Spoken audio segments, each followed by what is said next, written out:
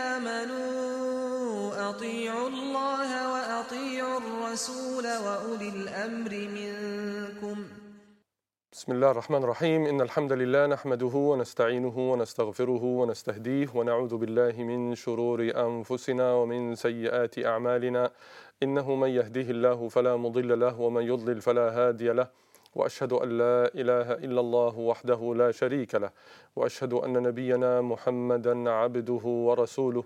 اللهم صل على نبينا محمد وعلى آله وصحبه ومن صار على نهجه وتمسك بسنته إلى يوم الدين. All praise is due to Allah, the most merciful, the most high. We seek His help, we seek His forgiveness, and we seek refuge with Allah from the evil of our own souls and from our evil deeds. Whomever Allah guided will never be led astray, and whomever leaves astray will never be guided. I bear witness that there is no God, no Creator but the Most High, the Exalted, the Glorified, the Almighty Allah subhanahu wa ta'ala. And I bear witness that Muhammad is His slave and His messenger. Peace and blessings be upon him. Sallallahu alayhi wa alihi wa sallam. Thumma amma ba'd. Our dear beloved brothers and sisters, Assalamu alaikum wa rahmatullahi wa barakatuh, and welcome to IslamiQA show. This is your live Islam Q&A show where we receive your calls, your Islamic inquiries, your questions. Inshallah, by Allah's guidance, by Allah's ilm knowledge, by Allah's help, I'll do the best I can to answer your questions. By the beginning of the show, I'm asking Allah the Almighty subhanahu wa ta'ala, may Allah open our hearts to the proper ilm, the proper knowledge. May Allah subhanahu wa ta'ala make it easy for us to understand our deen, our religion properly, and to practice it in a way that pleases Him subhanahu wa ta'ala. May Allah subhanahu wa ta'ala remove the anxiety, the depression, the stress, the pain, the sickness, the illness, the viruses, the diseases from all of our lives, insha'Allah ta'ala. May Allah grant the fast recovery, ash-shifa al-ajil to all sick and ill people, insha'Allah ta'ala, and have mercy on all brothers and sisters who passed away. May Allah make this time sincerely with ikhlas for His sake only, and may Allah make all of us gathering with our beloved Muhammad, the messenger of Allah, sallallahu alayhi wa alihi wa sallam, in Jannat al-Firdaus, paradise on the day of resurrection. Allahumma ameen, Allahumma ameen. We'll start with few questions that I received recently regarding Umrah. MashaAllah, we have a lot of brothers and sisters who were visiting Mecca and Al-Madinah to perform this beautiful action of worship, which is Umrah, during this holiday season. And there are some questions regarding the Umrah, regarding Ihram. So I will just go through it to make things clear and to answer those inquiries, inshaAllah ta'ala. Let us start with the intention of Ihram. Where shall I start the Ihram, to be in Ihram, and to start the intention of Ihram of Umrah? Many of the brothers and sisters, they were asking about whether Jeddah, as a city of Jeddah, the airport of Jeddah, can be a place where we can change our clothes and do the Ihram and start the Niyyah or not. We know that the Prophet sallallahu alaihi wasallam specified some places you cannot cross if you have the intention to perform Hajj or Umrah unless you start the intention of Ihram, and unless you change as a man, and unless you avoid the things that has become haram after those points, those checkpoints, or after those places. We call it al-mawaqit. The one called miqat, the group called mawaqit. Those places where you have to start your ihram at. You cannot cross it. Some people think that this is a border of the Mecca city, which is not accurate.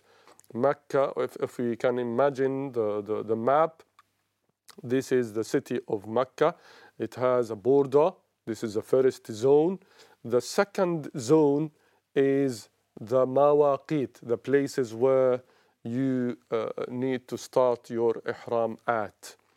So it is a small circle. This is the city of Mecca, and then a wider, bigger circle, which is the Mawaqit zone. The nearest place is maybe 80 kilometers far from the Mecca. So this is the nearest place. The furthest one is over 450 kilometers. It's not a circle, actually. It is a shape, but we just try to imagine it as a zone around the Mecca. The furthest place is Dhul Hulayfa, which is 450 kilometers. The nearest one is Al-Juhfa, which is, or even Wadi Sail. It is both of them are around 80 or 90 kilometers far from the city. Let me receive that call and get back to you to talk about how to do the intention of Umrah. Assalamu alaikum wa rahmatullahi wa barakatuh. Wa alaikum assalam. Dr. Darwish, my very grateful thanks to you for this, your very helpful answer. Barakallahu feek. Jazakallah khair. I really appreciate your call, sister. Jazakallah. My thanks to Islam channel also for IslamiQA. Jazakallah khair. Barakallah. Very nice, encouraging words, mashallah. Barakallahu feek. Yeah. Do you have any question today? Yes, please. Since I have learned all my life, I have been saying 4 rakats of fard in one niyyah. After 2 rakats, atayat, and we stand up and say another 2 rakats, atayat, and then we sit asleep. Mm-hmm. That's how I have been doing all my life. And recently I have been told that you should say 2 rakats, not 4 rakats. Now sorry, what you are talking about specifically? Which prayer? Which namaz? Fard. Which fard? We have 5 daily fard. Yeah, I mean fard, Zohr, Asr, Isha. Yeah. Okay. So, Fard, Zohr, and Asr, and Isha. It is 4 rak'ah, and the way that you explain is the correct one. Yes. I always said 4 together. After 2 rak'ah, stand up and say another 2 rak'ah, and then atayat and taslim. Yeah, very true. That is correct. Correct. Is it correct? Yeah, that's correct. Yes. Yeah. Oh, thank you very much. Barakallahu feek. Maybe someone was talking about the sunnah, the nafl, not the fard. The sunnah you pray 2 and 2 separately, but the fard is all together. When it is 4 rak'ah, you pray them all together, like Dhuhr, like Asr, like Isha. Yes, you don't pray them 2 separately. You pray it one go if it is fard. But the sunnah of Dhuhr, for instance, you pray it 2 and 2 separately. Oh, thank you very much. Barakallahu feek. Thank you very much indeed. Ahsanallahu ilayk. Jazakallah khair. Barakallahu feek. Very nice call. I believe we got a caller waiting already, so let me receive that call. Assalamu alaikum wa rahmatullahi wa barakatuh. Thank you. Jazakallah khair for waiting. Assalamu alaikum, brother. Wa alaikum salam wa rahmatullahi wa barakatuh. Brother, my question is regarding men when they go for the prayers. I heard about it, usually we see that men, obviously if they're wearing trousers or pants, they usually roll it up from their ankles, just for, regarding their satar, so that their prayers are valid. But I heard from some mufti that they said, they were relating to a hadith that it is prohibited for Muslims, for making, obviously rolling their clothes or tying them in a certain way. So I will answer this, inshallah ta'ala. And what is the ruling of rolling your sleeves during the prayer, inshallah ta'ala? Also about the trousers, especially. Or but the trouser, they do it just to avoid the clothes to come under the ankle, because there is some scholarly views that when you pray and you have something under your ankle, maybe the validity of the prayer itself will be impacted.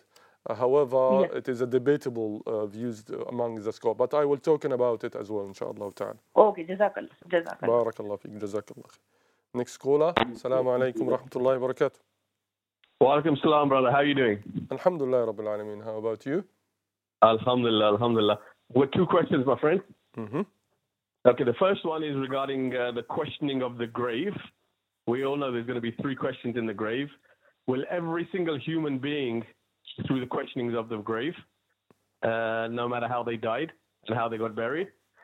And second question, when I pray for my father who's passed away, it says a righteous child's du'as will get to him. What is classed as a righteous child? What is classed as a righteous child that prays for the deceased parents? And can we do du'as in any language? Right. Okay. Khair. MashaAllah. Jazakallah khair. Barak. Alaykum salam wa rahmatullahi wa barakatuh. Jazakallah khair. Any other caller? All right.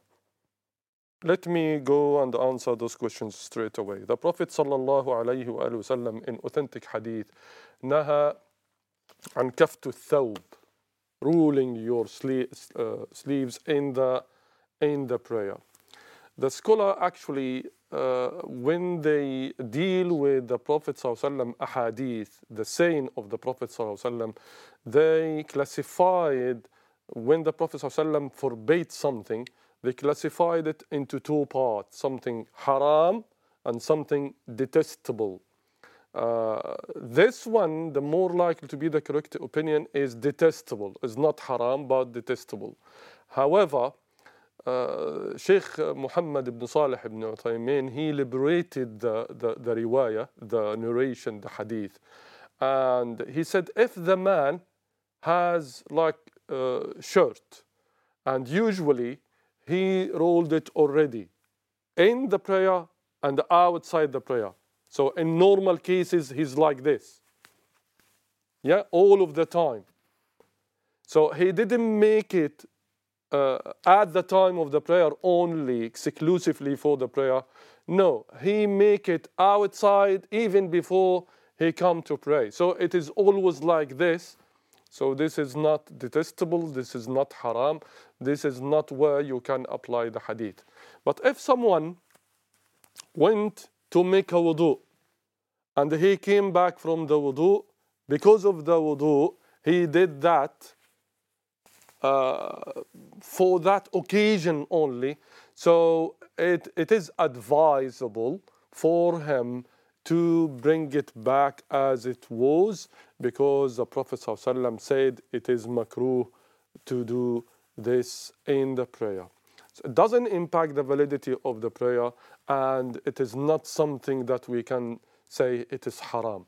And the amazing thing actually in this question, that the one who's asking about this is woman. So she's asking on behalf of brothers, mashallah.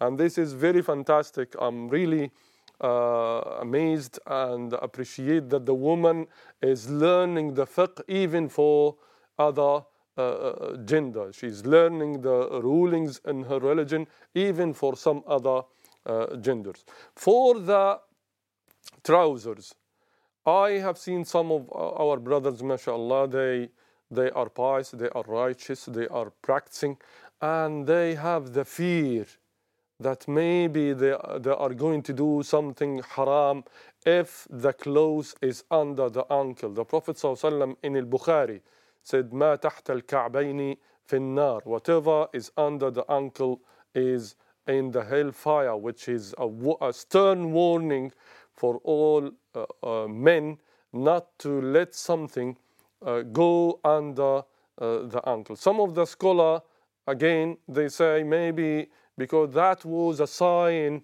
of arrogance at that era, so it is no longer applied here. And also they said it is only applied in jallabiyya, in the long dressing. It's not in the trouser. There is a debate there.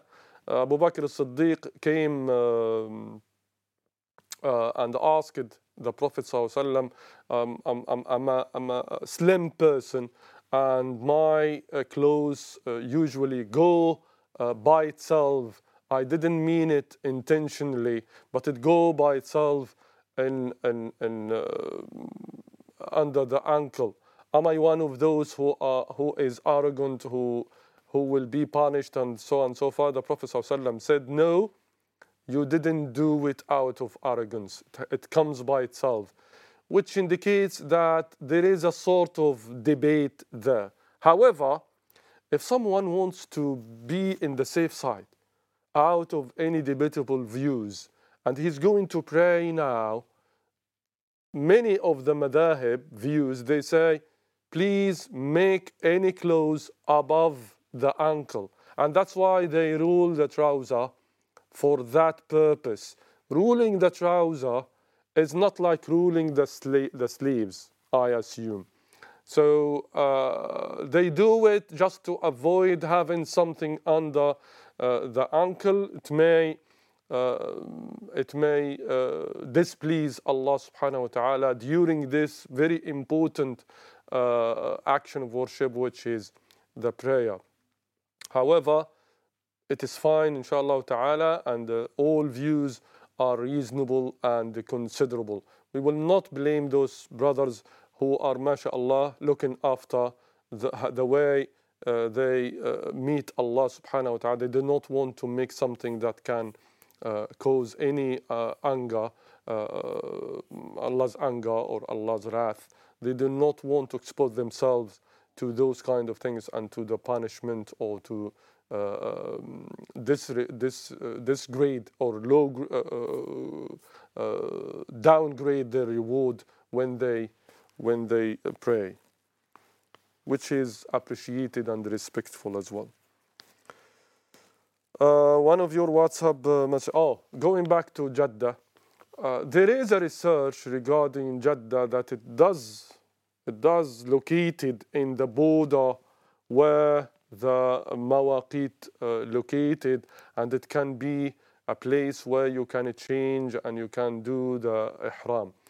But this has not been approved by all scholars. This has not been even approved by the universities and by the panels of the fatwa in Saudi. And so to be in the safe side, try to prepare yourself and to get ready and to start the intention of ihram before miqat. More likely it will be in the flight when you are in the plane and approaching Jeddah, approximately around 30 minutes. If you are coming from London, it's around 30 minutes, more or less. And they usually announce it, the captain or the craft crew, they will announce that now is the time, or after 5 minutes, after 10 minutes, now it is a time to cross above the miqat where you have to start your ihram intention. So ideally, you can have your ihram under the clothes. I'm talking now to the man, because he is the one who will need to change. The woman can wear the normal clothes. She doesn't need to change any specific clothes. But the man will need to have only 2 garments. So you can have your coat, you can have your jalabiya. Under this jalabiya, under this coat, you can have one part, and then you take it off the jalabiya, take off the coat, and then you have the other garments. Only 30 minutes to land, to arrive Jeddah, and then you go to Mecca to do your Umrah, inshallah ta'ala. One of your WhatsApp question: after finishing dua, when you say Ameen, what is the sunnah? Do you rub your face? No, we didn't find any hadith, to the best of my knowledge, that the Prophet ﷺ used to rub his face like this after the dua.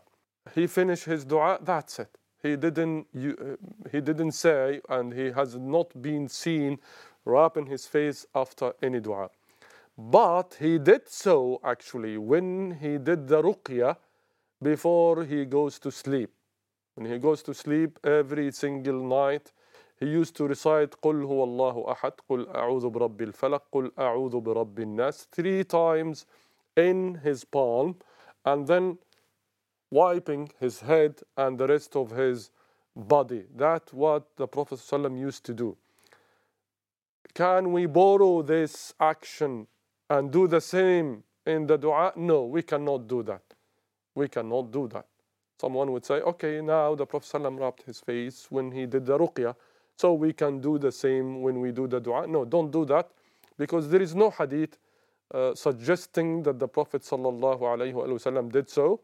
And the best good example for us to follow when we do action of worship is our Messenger of Allah ﷺ. So don't try to do something, even if you have seen a lot of people doing it. Just it is good to ask, so you know that it's not part of the sunnah to rub your face after the dua. My ex-wife, the mother of my daughter, has never wanted a relationship with our daughter, but our daughter wants a relationship with her.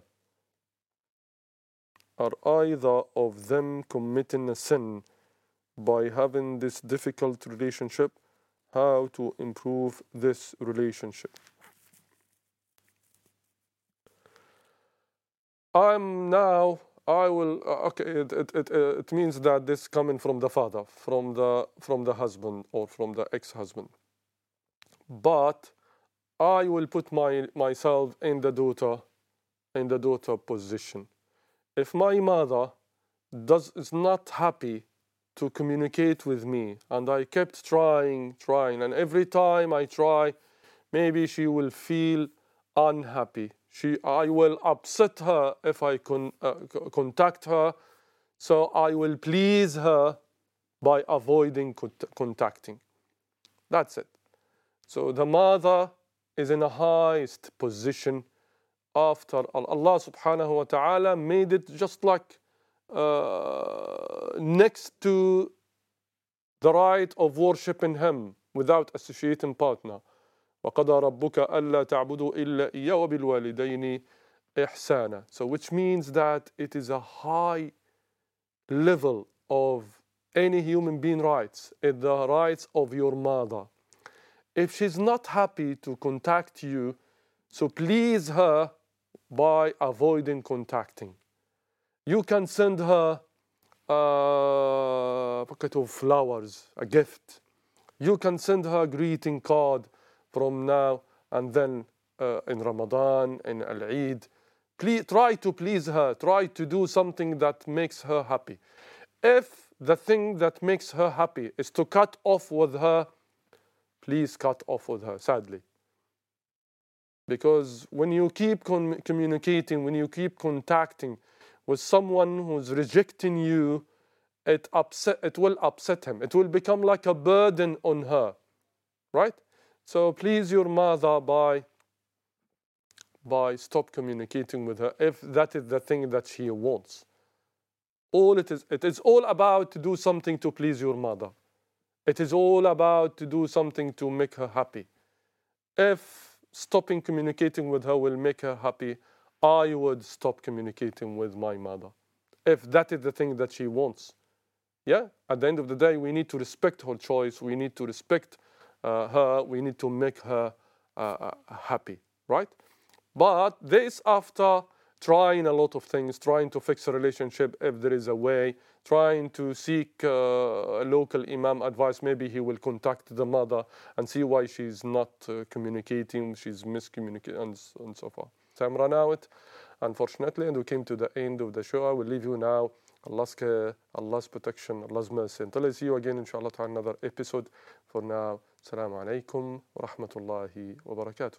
يا أيها الذين آمنوا أطيعوا الله وأطيعوا الرسول وأولي الأمر منكم فإن تنازعتم في شيء فردوه إلى الله والرسول إن كنتم تؤمنون بالله واليوم الآخر